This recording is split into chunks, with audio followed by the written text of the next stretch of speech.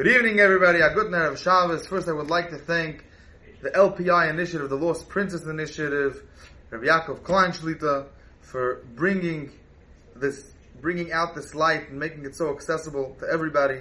It's tremendous chizuk for everyone that learns it, that sees it, that reads it every single day. You should have him, and all of us should have all the brachas and all the hashpas tovas from the tzaddikim and from the Torah that we see here, that we learn here. The Kedushas Levi, the Levitzim Barditchev, the Sanhedrin Shel Yisrael. So it's a beautiful thing in the Lekutim. And honestly, I didn't have a chance to really learn it up inside. I just saw these few lines. And we're going to try to learn it up together and understand what he's trying to say.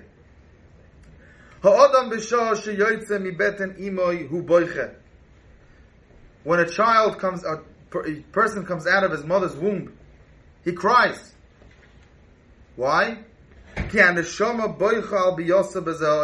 soul cries on its arrival in this world. Therefore a choson cries under his chuppa, is moved to tears. Because these neshamas that will come from him, from this union, from this marriage, from him and his wife, these neshamas that come out, that moves him to cry. So there's a Kedushas Levi somewhere else, which I heard it a few times, and I haven't found the Maramakim yet, which says that we know that the previous generations, the ancestors, come to the chuppah, come to the chasana, and are there and are misameach with us. They join in the festivities. Says the Kedushas Levi that also and again I would love if someone could find this for me. I'm still looking, but I heard this from a reliable source in the name of the Kedushas Levi, that the future generations, the children, also come to the chasana, and they watch to see who are my parents, what are they davening for, what do they want, what do they want for me, what are their aspirations. Still, what does this all mean? So I would like to explain with a beautiful, beautiful word, which a very good friend of mine told me by my son Shalom Zachar. We know that by Shalom Zachar there is a minhag to eat arbis, chickpeas, and drink beer. So I heard explanations that because back then people were poor, and so this way it was like a takana that everyone should have. Everyone should have the same thing, they shouldn't have to spend so much money. However, this friend of mine told me a beautiful, beautiful thought. He also brought down from somewhere which I don't remember at the moment where. We're showing that we know the Shalom Zachar is a nicham avelim. We're comforting the child. He came to why is he crying that he came to this world? He had the malach. He was learning Torah. He had it all good. Now he come here? What's this? What's this world compared to what he had? So we're showing him, baby, listen here. Torah tzaddik. You came to a world, you came to the Olam Asiyah.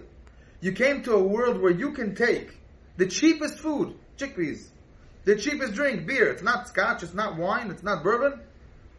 It's cheaper. And you can eat it l'kavod Shabbos Kodesh.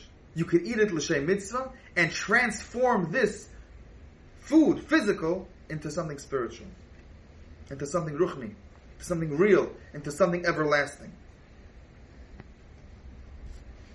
So maybe you could say that the Kedushas Levi here is telling us the following thing. Yeah, the neshama cries.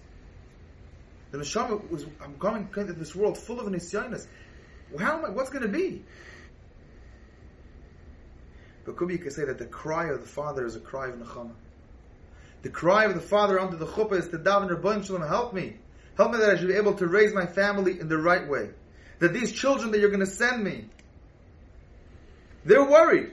When they come, they're worried. How the neshama is worried. I came from being with the Rabbeinu Shalom. What am I going to do here? The choson is crying. They're moving him to tears, but tears of bakasha, tears of asking the Rabbeinu Shalom, give us the siyata shemaya to lead these children, lead these babies, lead this new generation that you're going to be mezakos and to bring into this world, to lead them b'derech hayosher, to lead them in a way of taking this whole world and maximizing it and making it a shtik ruchnius. Thank you very much, Rabbi. Say a wonderful, wonderful Shabbos, Thursday night, whenever you're going to be watching this. Good Shabbos, Kol Tuv. Thank you so much again, Rabbi Yaakov Klein.